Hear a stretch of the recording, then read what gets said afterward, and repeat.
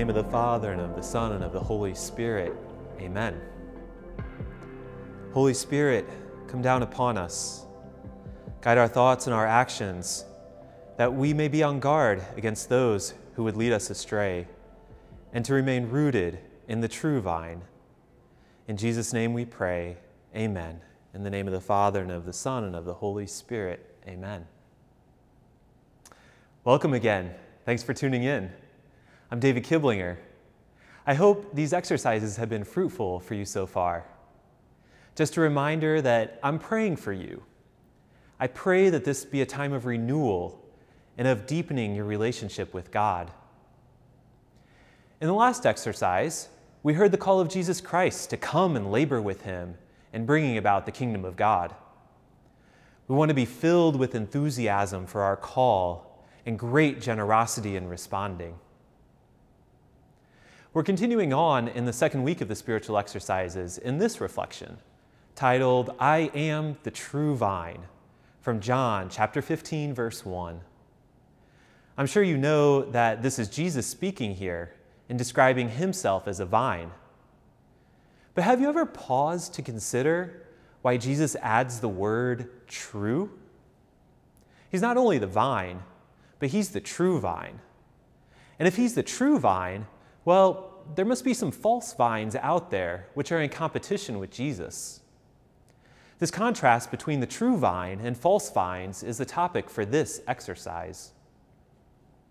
In the middle of the second week, St. Ignatius asks us to do a contemplation, which he called the two standards, using this word standard in the sense of a military flag. We may not totally understand this image today since we don't live in that same context as Ignatius did. But with a little imagination, we can understand what he means. Think of any depiction you've seen of a medieval battle. You normally have soldiers lined up in a formation, along with flags dotting the skyline at regular intervals. These flags served a tactical purpose amid the chaos of battle. A soldier who's engaged in close quarter combat can get turned around, discombobulated, and have no idea where the rest of his regiment is. To get his bearings, he would scan the horizon until he found his side standard, and then he could move towards it. So whether this battle imagery connects with us or not, we can at least understand the purpose of this exercise. There are many different things in this life competing for our attention. They promise us life and fulfillment. And each has its own standard, its own way of attracting our attention. The trick is, not everything actually leads us to life and fulfillment. Some are false vines. They indeed may sustain us for a little while, but at the base of it, they're illusions. We must sort through all the noise and orient ourselves to the banner of Christ, rooting ourselves in him as the true vine. St. Ignatius wants us to consider the character of Lucifer as the person who competes with Jesus for our attention and service. Ignatius has a very traditional image of Lucifer, this terrifying figure wrapped in fire and smoke. However, the name Lucifer literally means the light bearer. He doesn't impose on us through intimidation. He attracts us with glitz and glamour. If we're not careful to his tricks and deceits, we can unwittingly find ourselves slipping away in our service of the kingdom of God. The best way to resist slipping away is to be informed about the strategy of Lucifer. The first thing to know about this bearer of light is that he wants his action to remain hidden. Ignatius compares him to a young man sneaking around to meet with his girlfriend, but without her parents knowing. There was this brilliant commercial for an internet service, which is the perfect illustration of what Ignatius had in mind. A teenage boy sits outside a home in his car in the dark. He waits until he sees the silhouette of a man in a bedroom window disappear as the lights are turned off. So he gets out of his car and sneaks over a fence. He throws a piece of meat to the dog to keep it quiet and climbs up the trellis to a second-floor window. He cracks it open and whispers, "Hey," to the teenage girl inside, who whispers back, "Hey." All the while, this 1960s doo-wop song is playing in the background. Suddenly, the music cuts out. The door creaks open, and Dad flips on the light. He deadpans, "You must be Stephen's phone," and holds up a phone showing a list of devices connected to the home network. The boy and girl look sheepishly at one another, and the boy starts climbing back down away from the window.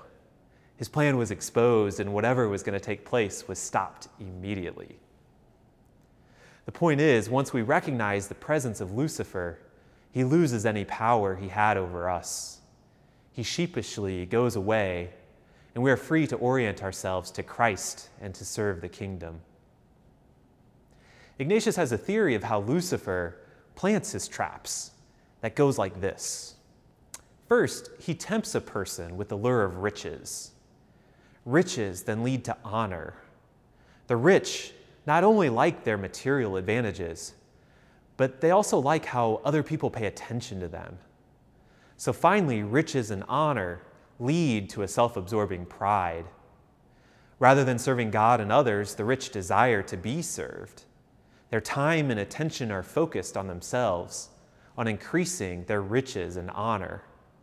Thus, Lucifer has attached them to a false vine. There you have it. Pretty simple. Riches, honor, pride. These, according to Ignatius, are the strategies of the one who wants to draw us away from serving God. These ways can be very subtle, too. I'll give you an example from my own life. Admittedly, I'm not exactly at the forefront of fashion. My childhood was filled with hand-me-downs from older cousins. I never thought much about shoes or clothes until, I hate to admit this, I joined the Jesuits. Terrible, right? Well, living in community means sharing a lot of things. Other guys notice what you wear and are not afraid to comment. That's not to say that we're excessively preoccupied with things like this, but it's a fact of living daily life in community. Most of the comments are positive, like, "Nice watch," or "Where did you get those shoes?" People notice almost immediately when you get some new item. In theory, our vow of poverty should make us spend less time buying clothes. However, the bearer of light can still wiggle his way in. Having a pretty limited budget, as you probably understand, makes it even more important to get the best deal possible. And getting the best deal possible takes time and research and ingenuity. If I'm not careful, I can spend hours comparing prices and reading reviews and surfing bargain websites. More times than I would like to admit, I have done this. I buy a pair of shoes which I think look really good, and my opinion is confirmed by the occasional compliments of my Jesuit brothers. I enjoy those, maybe a little too much. Next time, when I need a new pair of pants, I spend even more time doing my research. I might get even more comments. You see what's happening. The cycle of riches, honor, and pride is taking over. More and more time spent on myself, less and less time spent on others. For your prayer, you might want to spend a little time asking yourself, where are my riches, my honors, my pride? Are there any ways, big or little, which these are drawing me away from service of Christ? To be clear, we're not going back to the first week. The purpose of this exercise is not to seek reconciliation for our past. Rather, it's to gain insight into our own motivations and desires, and to see how these things in the world affect them. Jesus Christ also has a strategy for attracting us. To attach us to the true vine, he draws us with poverty, contempt, and humility. These obviously are the exact opposite of riches, honor, and pride. Perhaps you can see now why St. Ignatius uses the character of Lucifer, the bearer of light. Riches, honor, and pride, those are attractive to us. Poverty, contempt, and humility? Not so much. Who wants those? It makes sense how we can get confused and a little bit disoriented in life. I do believe, though, that St. Ignatius is right. Poverty, contempt, and humility root us in the true vine. Here's another example. Some of you may know that Jesuits do a pilgrimage experience at the beginning of our formation, where we're given a bus ticket, a couple changes of clothes, and we have to beg our way across the country for a few weeks. It's an experience that stretches you, to say the least. One of the hardest things for me was to be sitting on a Greyhound bus at the beginning of a 24-hour ride, knowing that I had to ask someone next to me for help. I tried my best to overcome my pride and to strike up a conversation. The first person I spoke with introduced himself by saying, "My friends call me Simple." Now, Simple was a character. He was holding this 2-liter of Mountain Dew in one hand and a family-sized bag of Doritos in the other, which he just absolutely demolished during the first hour of the trip. We didn't exactly have a spiritual conversation. He was mostly interested in hearing about my martial arts training as part of the Jesuits. I don't think we get martial arts training, but 10 years after this conversation, I still wonder if it's just around the corner. While he said he couldn't help me with any money, he could tell me the best trains to hop on for a free ride. If only I could get to Amarillo, Texas. There was a cattle train with a straight shot to Kansas City, my final destination. Okay, so my interaction with Simple didn't really result in any real help. But it was only the first conversation I had in my pilgrimage. I had broken the ice. Over the course of the following 3 weeks, I did end up having some great spiritual conversations with strangers who did help me out. I had a 3-hour conversation in a Subway restaurant in Tucson, Arizona, with a man about my age. He was discerning the religious life and was curious to hear about my journey. In Houston, Texas, I ate at McDonald's with a migrant worker from Guatemala.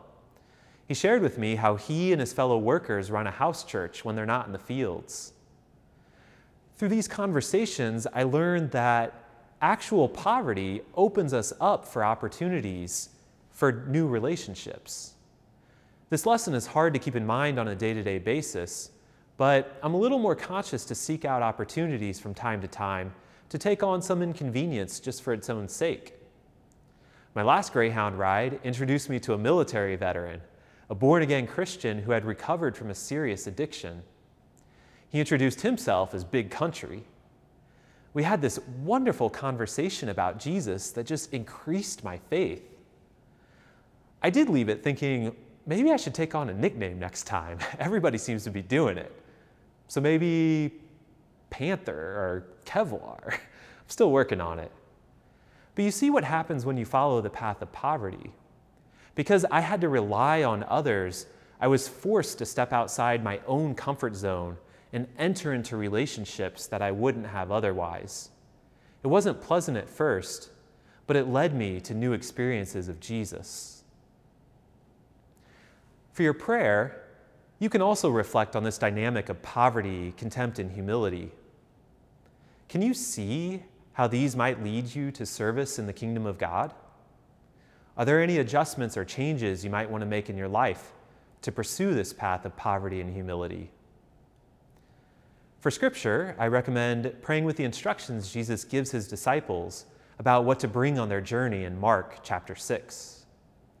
Another great passage to pray with is Jesus' assurance of care for his disciples in Matthew chapter 6. Ask Jesus to give you new insight into his ways and savor what comes to you. Jesus says, "I am the true vine." In the name of the Father, and of the Son, and of the Holy Spirit.